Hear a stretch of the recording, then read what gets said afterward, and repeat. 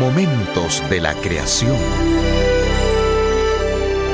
Las bendiciones de la medicina moderna han salvado muchas vidas. Hola, soy Milton de los Santos. Desafortunadamente, los logros de la medicina moderna han llevado a muchas personas a creer que un buen tratamiento médico es más importante que el poder sanador de Dios cuando uno está enfermo. Los asombrosos descubrimientos médicos se están logrando todo el tiempo. Por ejemplo, el 60% de aquellos que padecen diabetes sufren de daños a los nervios. Este daño a los nervios puede resultar en la imposibilidad del cuerpo de controlar tanto la presión arterial como otros problemas.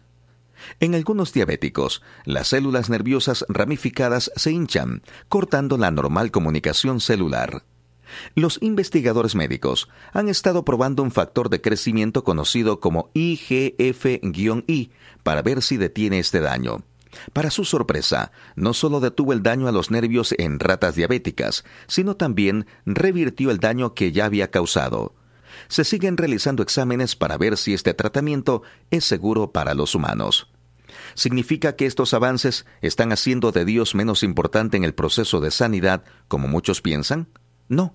La verdad es que toda sanidad viene de Dios. Así que cuando ore por sanidad, sepa que si es la voluntad de Dios, Dios le sanará. En nuestra experiencia habitual, Él utiliza la medicina moderna para hacer esto, pero si lo desea, simplemente le brindará buena salud.